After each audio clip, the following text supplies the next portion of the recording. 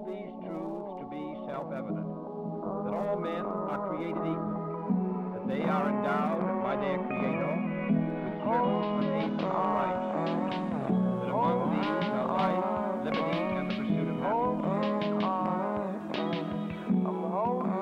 All right, so welcome back to the next episode of Just Law. I'm here with my co-host Leah Silverman, and we're very fortunate today to have on both Professors McMurrow and Professor Hashimoto, both professors at BC Law, to talk about COVID-19 and just a lot of the really novel legal issues that are kind of arising out of everything that's been going on for the last year. And I mean, just recently, within the last few days, we've hit the 1 year anniversary, and so we're just going to kind of take a look at really all the issues of which there are many, and some of the legal dimensions of a lot of these, a lot of what's been going on in terms of liability and insurance and just all the sort of issues that have kind of arisen that the courts are dealing with and have had to relatively recently deal with and trying to navigate our way out of the pandemic. So Professor Hashimoto, he focuses on the interface of law, science, and medicine, especially in the areas of healthcare policy and the role of scientific evidence in the courtroom.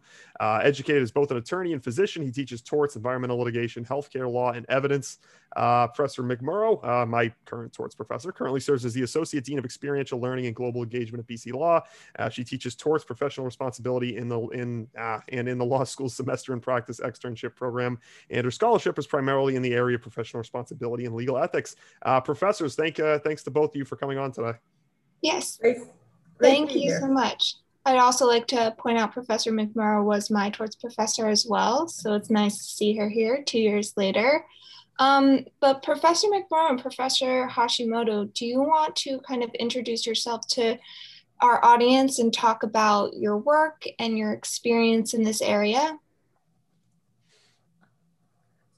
Well, so as first of all, great to see my tort students here engaged so deeply in these issues.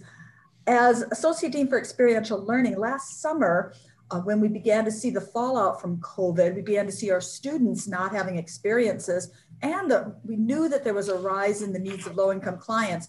Our clinics at BC Law created the COVID Relief Legal Services. Leah was involved in that. Thank you so much. We would end up having 47 students working 20 to 40 hours a week, doing a range of projects. Some of them were direct client services, helping in teams of two with the PAIR, Political Asylum, Immigration Representation Project, folks who were detained in detention, trying to get them out on habeas.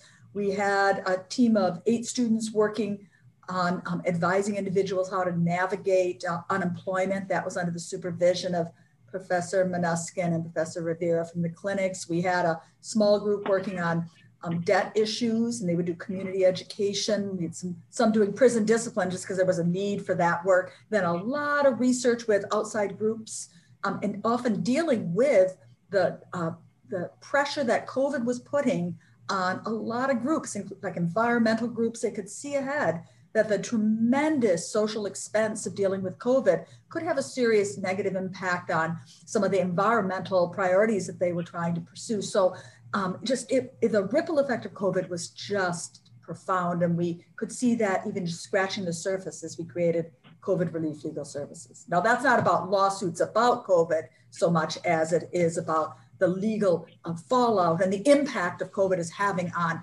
all sectors of society, and therefore all sectors of legal services. Yeah, well, I think that's very important to recognize. I was part of that clinic this past summer, and I worked with one of the environmental groups, and something that they saw was the lack of support we worked with water and different water systems and water infrastructure, and how that was kind of put on the back burner because COVID was such a present issue, but people were still not getting clean water at prices that they could afford. So it was definitely a very interesting experience. Right. And Professor Hashimoto, do you want to talk about your experience in the area? Sure. I'm coming at it from a couple of different perspectives. From a legal perspective, I'm very interested in looking at it from a tort liability and scientific evidence perspective. I'm also a physician, and my medical specialty is occupational and environmental medicine, which looks at the impact of environments, especially workplaces on health. And I've been very interested in issues involving public health more generally. So my work is empirical in the sense, especially of looking at organizational policies and their impact on health in workplaces. And in particular, my interest is in the healthcare workplace. And I'm responsible for the workers, the employees at the Mass General Brigham system, which has, at this point, some 80,000 employees, and the impact of COVID and COVID-related policies, on their workplace health. Excellent. Well, it's really great to have you both on, and I guess where we could start is sort of an area which you both alluded to, and it's I think something both of you could speak to, and it's really sort of the genesis of the idea for doing this episode was something I was sort of thinking about in the last few weeks was, the tort issue, negligence, the spread of COVID, mask wearing, what happens when somebody sues somebody for allegedly giving them COVID, maybe their mask wasn't on tight enough, and just really the standard of evidence that courts will use in these cases when it comes to COVID and COVID issues, and really trying to litigate something that's invisible and microscopic, and something that the legal system, at least perhaps not since the early 1900s, since the last pandemic, has had to deal with. And I know we're a year into this now, so I guess what are really the issues, the novel issues that courts are grappling with in these types of cases? Dean, do you want to go first, or should I? Why don't you go first and I'll go second? I think that's a good natural order. Okay, so I'm not sure about that, but I just step back and recognize that the early lawsuits on COVID were not tort related. Like probably 20% of all the lawsuits in 2020, according to an ABA survey, were actually the single biggest issue addressed were contract issues of businesses trying to seek business interruption insurance. There are a lot of related employment issues about family medical leave and intersection of workers' comp. So I think the expectation initially was, we're going to be overrun by these tort suits. So point one is there's not as many tort suits being brought, and not as many successfully brought as might have been anticipated. And probably because of some of the barriers that we can immediately recognize. And one of the big barriers is that for those of you who've taken torts for like a negligence action, you have to have a breach of a duty that causes damage. And one category, the causation issues are incredibly complicated in a typical case. Now they're not as they're probably easier to address in very confined environments. So there have been some lawsuits by cruise ships and by nursing homes. You can envision those are enclosed environments which control who comes in and out, but still involve some movement of people in and out. So we have those, but the casual environments, lawsuits involving restaurants and others locations, you haven't seen a significant negligence claims claiming that there was a spread of COVID. That's something that defendant did cause COVID, in part because COVID, proving causation, how do I know I got it there versus any other place? And that's where really it turned it over to deans, even in controlled environments like nursing homes. Let's assume we can, and cruise ships, assume we can prove breach of duty, which is that's a generous assumption right now, because they have to act like the reasonable, prudent person in the same or similar circumstance based on the info they had in that moment, and what they knew or should have known back in, say, February, March, April, in a fast-moving environment of information. So let's assume breach of duty, that the causation, I would predict, even in those tight environments, and let's assume somebody got COVID and a nursing home passed away, then there's a general sense is there's going to be a lot of complex expert witness testimony, and that really is Dean's expertise. Well, I agree with Judy that, as you'll find more generally, tort law is a very poor public health tool. Yeah. And certainly, because of breach of duty issues as well as causality issues, it's generally pretty hard, to establish that a defendant has breached a duty or has a duty at all. and that there is proximate cause as well as but-for cause.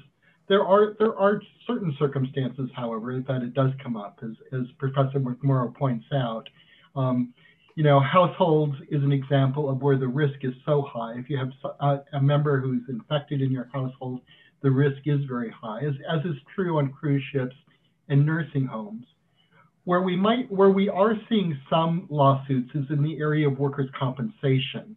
That is, we have the first major tort reform and the most lasting tort reform has been workers' compensation, where states have set up, their own tort systems in which there is no requirement of showing duty or breach of duty.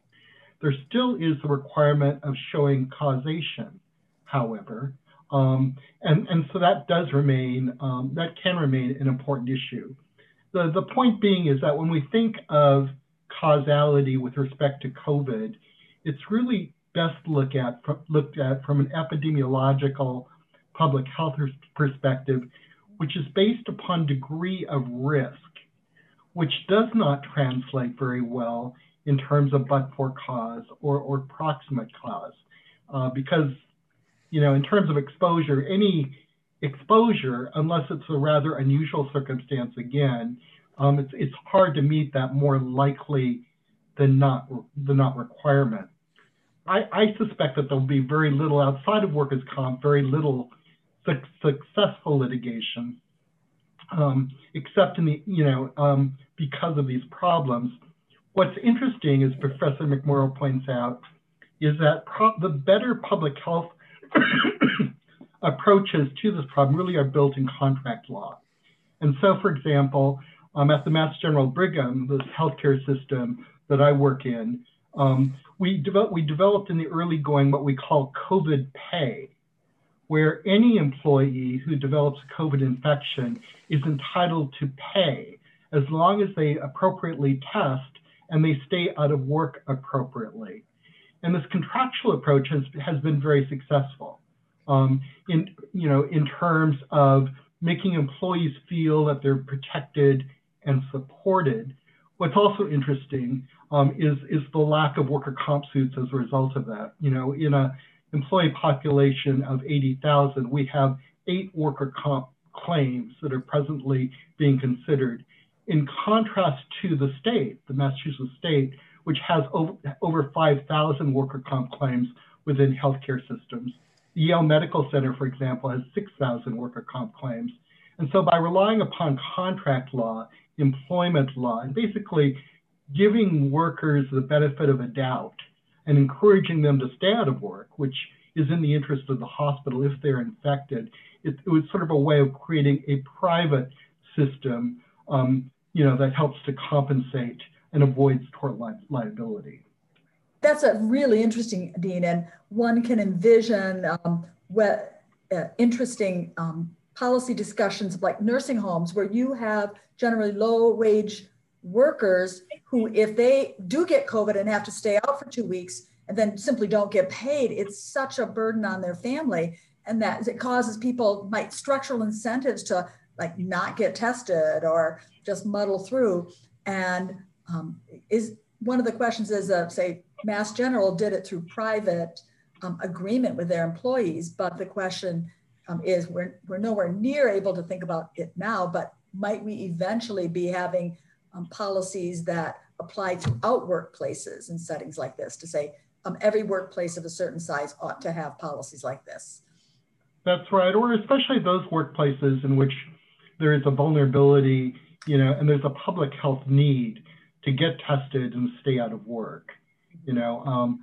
Those workers who are working remotely, you could argue, don't need to have that kind of incentive, because there's not the same sort of public health concern. But I agree that this sort of private contractual approach could have larger implications.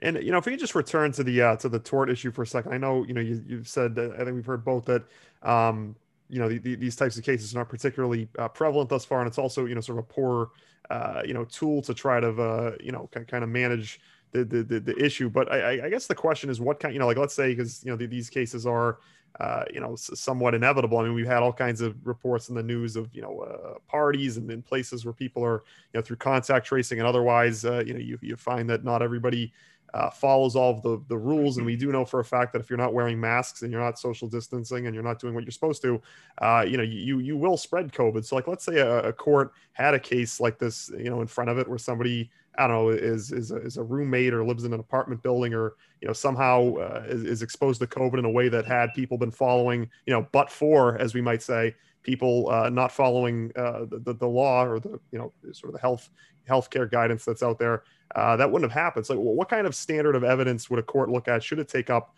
a case like this and trying to figure out, risk and liability and negligence and exactly how you figure out the causation for something you can't even see? Maybe I should speak to that because it involves contact tracing, which is an area that I'm very familiar with, both sort of in public as well as sort of within hospital systems. Public, contact tracing is this tracing, which basically it's a rather rigid public health system, which is based upon CDC criteria, in which, in order to find an issue in terms of exposure, you need to be exposed for a minimum of 15 minutes with face-to-face exposure.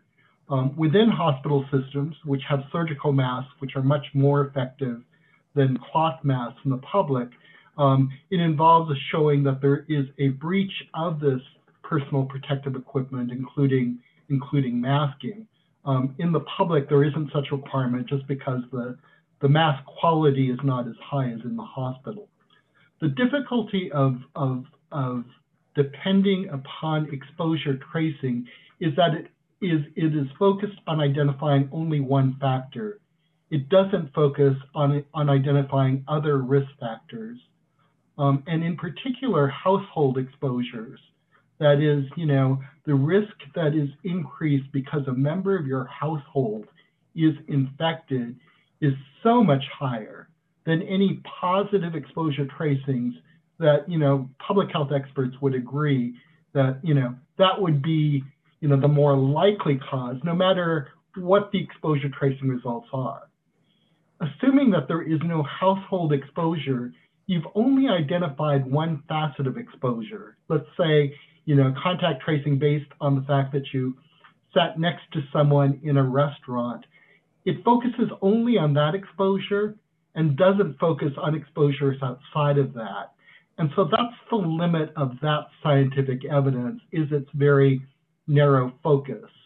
I'm very familiar with this just because we face the same problem within hospitals and exposure tracing within hospitals, which is much more intense, much more exacting, but it's only able to identify a relative handful of possibilities. Again, it's not definite because one does not effectively rule out other exposure causes. And so again, that is the problem, is sort of the lack of having comprehensive information and being able to assess total risk rather than simply focusing on the positive result that you have from a single contact tracing. And so, Dean, in terms of if there were ever litigation, let's identify the huge barriers to litigation in, say, a context like this, that somebody went, to parties and refused to wear their mask, was indifferent, and first you have to have somebody who actually gets sick, right? You need damages, unless you're trying to do an intentional or reckless infliction of emotional distress, which has its own hurdles. But somebody gets sick, and the damages first have to be high enough that a lawyer would actually take it.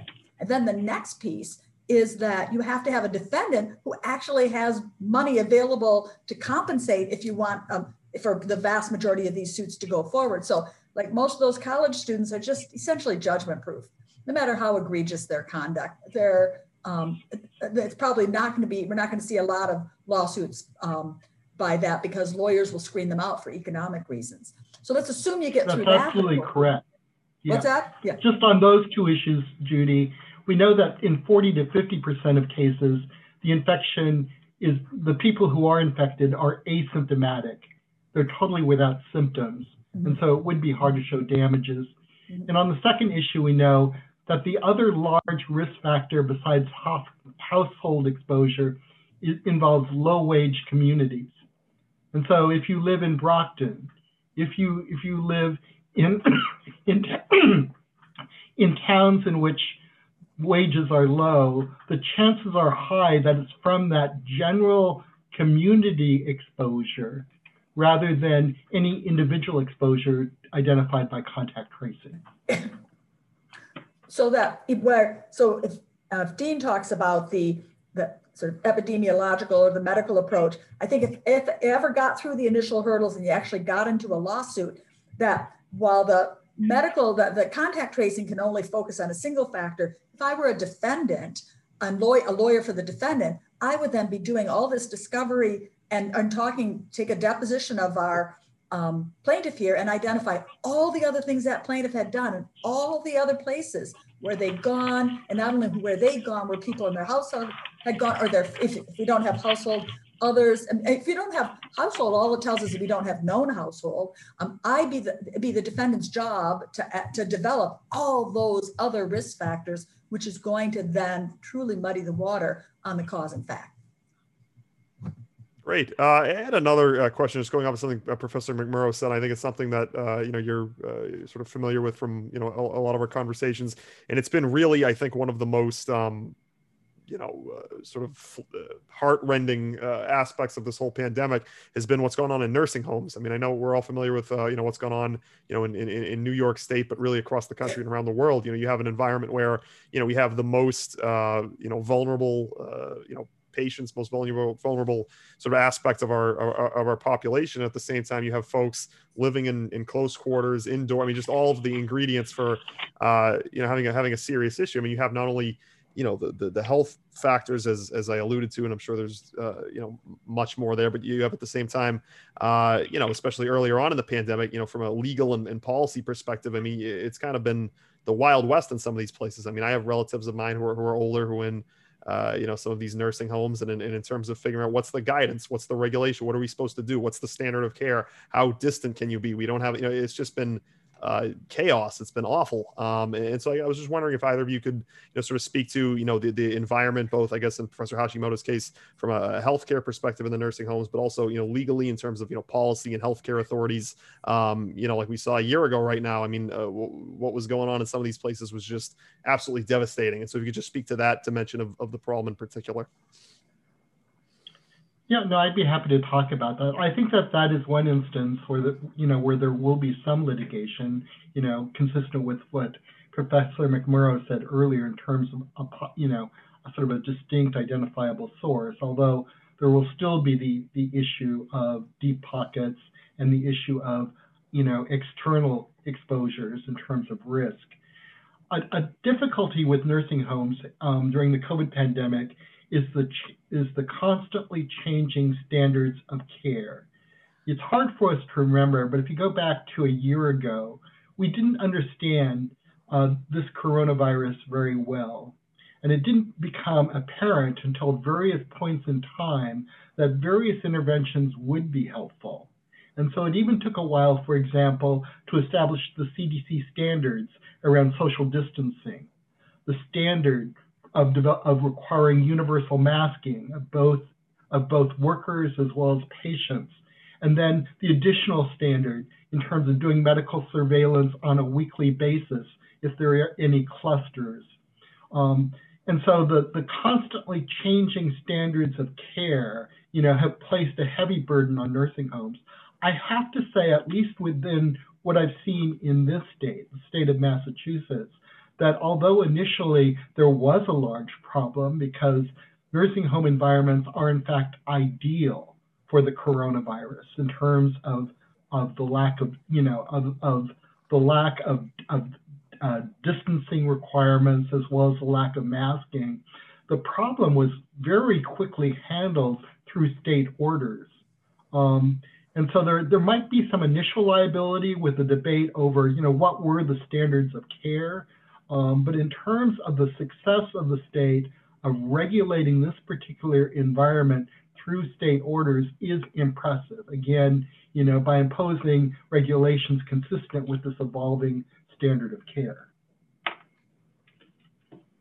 It's interesting that you talk about the changing policies in the beginning because I was home with my family in New York for the first few months, and the mask mandate was weeks ahead of here. And I came back to Boston to take my finals and be kind of alone in my apartment. Not that my family wasn't wonderful, just a bit distracting. And there was no mask mandate yet.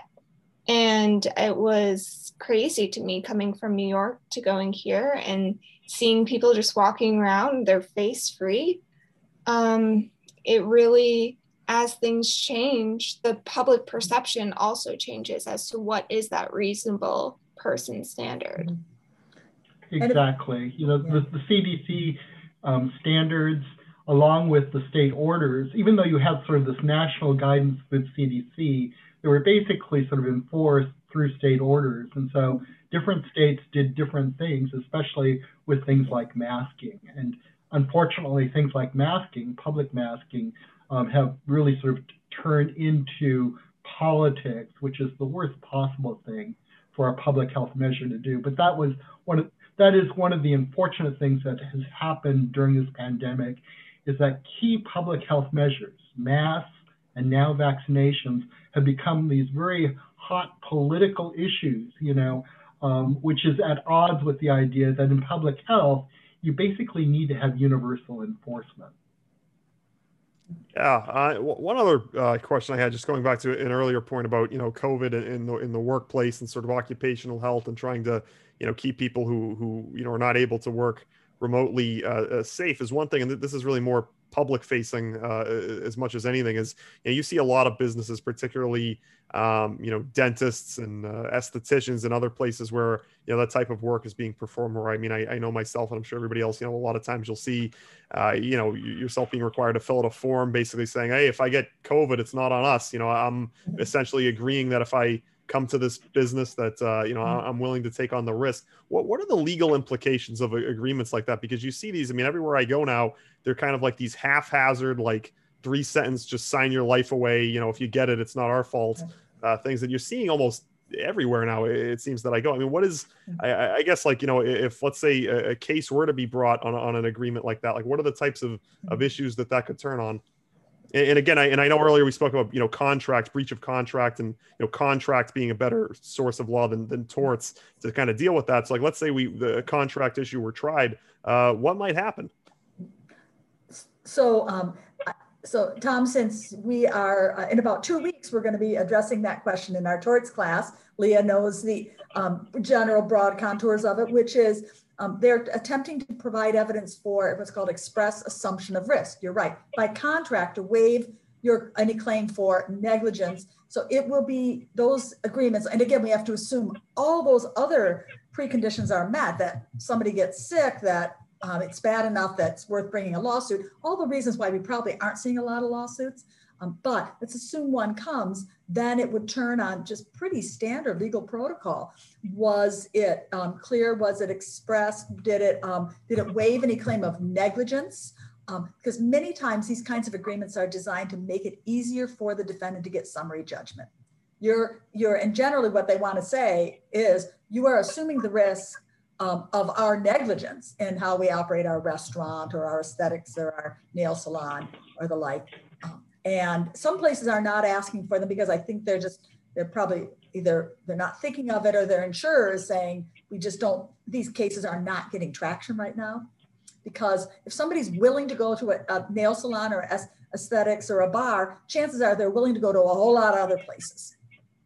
And so they're exposing themselves out in the world. And even without an express contractual assumption of risk, a recognition that they are, their own conduct is going to defeat causation. So, Dean, what's your sense? Yeah, no, that's absolutely right. Essentially what courts need to decide is, was this a voluntary agreement, or did this involve, what is called a contract of adhesion? So there are certain places, where you go for recreational, other voluntary reasons. And as you'll read, in your tort textbook, however, that there are certain environments in which courts would agree it's a contract of adhesion. A classic example would be hospitals. If you break your leg and you go to a hospital, can you waive your right to sue in tort liability? And the answer, is no. Interesting, very interesting. So I just had a few questions left. One thing that I just added this thing is it just happened very recently. So President Biden announced that he's in essence instructing, ordering. There's been a variety of verbs that have been used to describe this. The states by May 1st to make all folks eligible for the vaccine. And so I know this is maybe more of a situation in constitutional law than sort of other areas of the law, but I'm just curious. You've seen from the Trump administration to Biden and just sort of the various levels of the government and agencies that have kind of grappled with this in terms of the vaccine rollout. And I was fortunate enough to I'm actually on Tuesday getting my second vaccine. I know I think some of us here may have gotten it already. But for, most folks, it's still something that's, a ways off on the horizon. But I guess President Biden, instructing states to make everyone eligible to get, I mean, this is something where you've got you feel free to correct me if I'm wrong, but you've got the vaccine coming from Pfizer and Moderna and these other, life sciences companies that goes to the federal government. The federal government distributes the vaccine to the states, and they can only give them out, to the extent that they have available, vaccines to give. But the president basically telling the states, you're going to make everyone eligible by May 1st. Does the president have the authority to do that? Or are there like a abundance of vaccines? Then, Professor Hashimoto, you might know more about this, but I don't know. Are they that available that we can do that? Is that an actual legal thing that the president can do? Or I guess, what does that mean for folks? Yeah, I mean, this is an example, again, where there has been a tension between federal authority and state authority. And so currently right now, you have the federal government, including the CDC, as well as through the president, sort of advising states on what they think, what groups they think should be prioritized. And so there was a pretty good consensus between the federal government and among states that in the first wave of vaccinations, healthcare workers would be prioritized.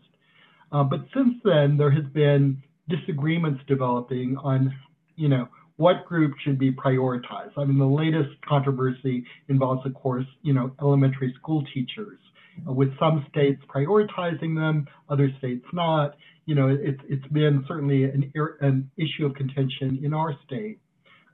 What President Biden is doing, by making this federal declaration, by saying, on May 1, there's going to be enough vaccine provided through the distribution by the federal government, that now the federal government, in terms of health and human services, is going to order states to move away from any kind of categorization based on priority. Now anyone, should be able to make an appointment and get vaccinated.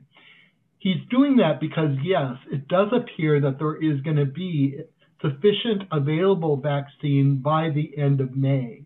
But there will be a legal controversy that will undoubtedly be litigated in terms of a suit against HHS by some states, as to whether the federal government, through executive order, can require states in this regard, because this is really the first time that the president is stepping up. In the prior administration, there was enormous deference to states and allowing this basically to be done through state orders. So this is the controversy, and it will be interesting, to see how that turns out in terms of the litigation.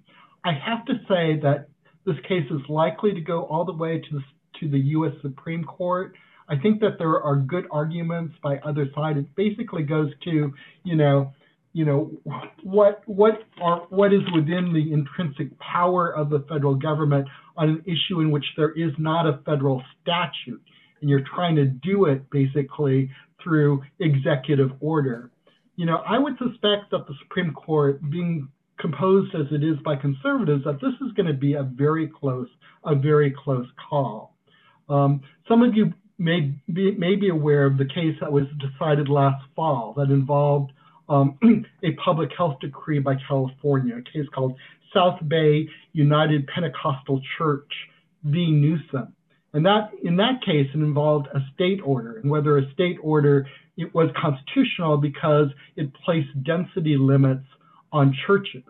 And for the first time, that there was a majority that struck down this public health order. Now, that was a state order, but I think it did demonstrate the point that that a majority of justices are willing to look into this area of public health and make a decision that is contrary to the judgment of public health experts and base it on sort of traditional reasons. In that case, it was the right of religion. In this case, in this instance that we're talking about sort of federal-state relationships.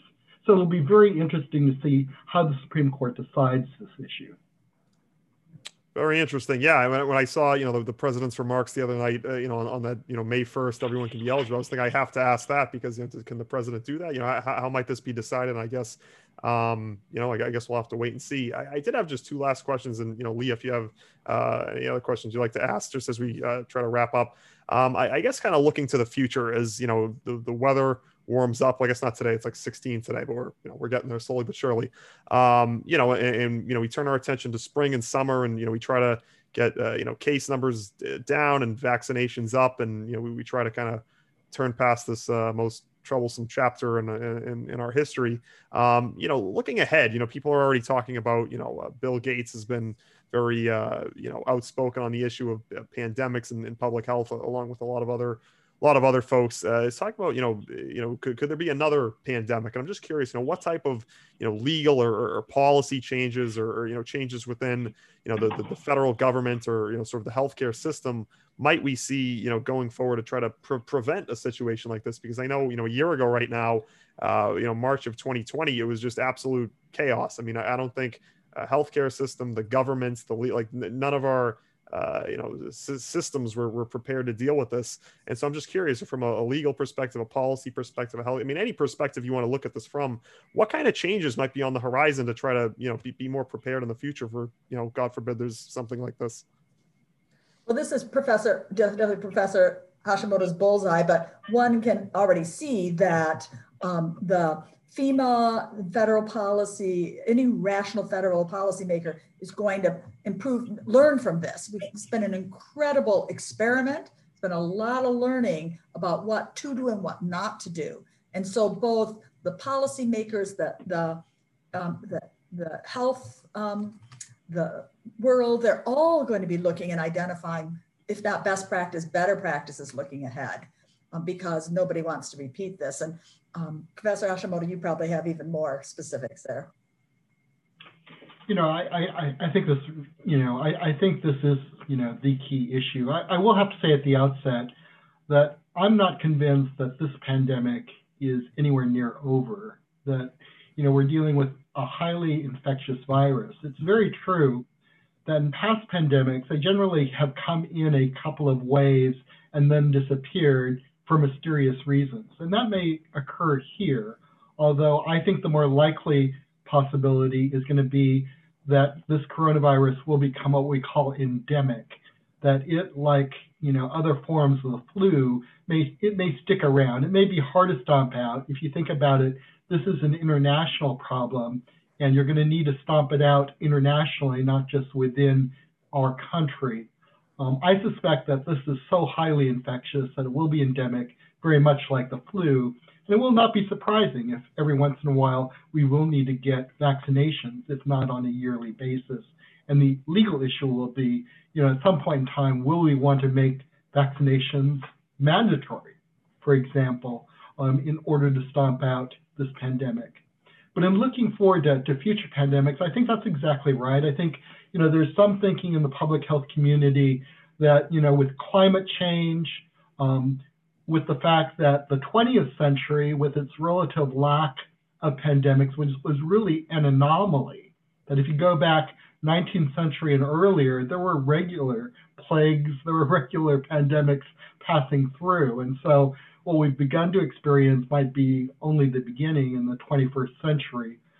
The big issue is over governance and structure. And we've touched on those issues in the sense of, what is the role of the federal government? Understanding that the traditional public health infrastructure, which has eroded terribly, in the latter half of the 20th century, was built around local control. So you have, for example, a Boston Public Health Commission. You have public health being administered locally through towns. That is the traditional structure. That structure has collapsed in this pandemic, with the latest example being vaccinations, in which basically we gave up on relying upon these very local structures. So it will be very interesting in terms of, what is the future? I suspect a much larger federal role. There will be, this also showed the importance of a state role, but, the potential conflict between, what is the role of the state vis-a-vis the federal government. Very, very interesting. A lot of big stuff, a lot of big things to think about here. And, again, I think, it'll be interesting to see, through the end of this year, what happens. I mean, hopefully, we can have conversations like this in person in the not too distant future. I think that'll do it for us. Leah, do you want the last word, or you think that's a wrap? I just have kind of one more point on the federal government. I think that I remember from my research in the early pandemic that there was in the Obama administration a pandemic kind of preparedness, I don't want to say unit, but maybe office after the Ebola epidemic. And I know that was shut down by the Trump administration. So I just hope that this becomes something that we see as a necessity in the federal government, this preparedness going forward. And that is my last thought. Well, there you go. You heard it here first. All right. Well, Professors McMurrow, Professor Hashimoto, thank you so much for coming on today. It's been a great discussion. We've done, I think, this might be our 8th episode since starting this last fall. This might be the best one yet. This was really insightful stuff. So thank you so much again to both of you for coming on. I'm Tom Blakely. I'm your host here with my co-host Leah Silverman. Again, those Professors McMurrow and Professor Hashimoto of BC Law, talking to you about COVID-19. And again, thank you very much for tuning in, and we'll catch you next time.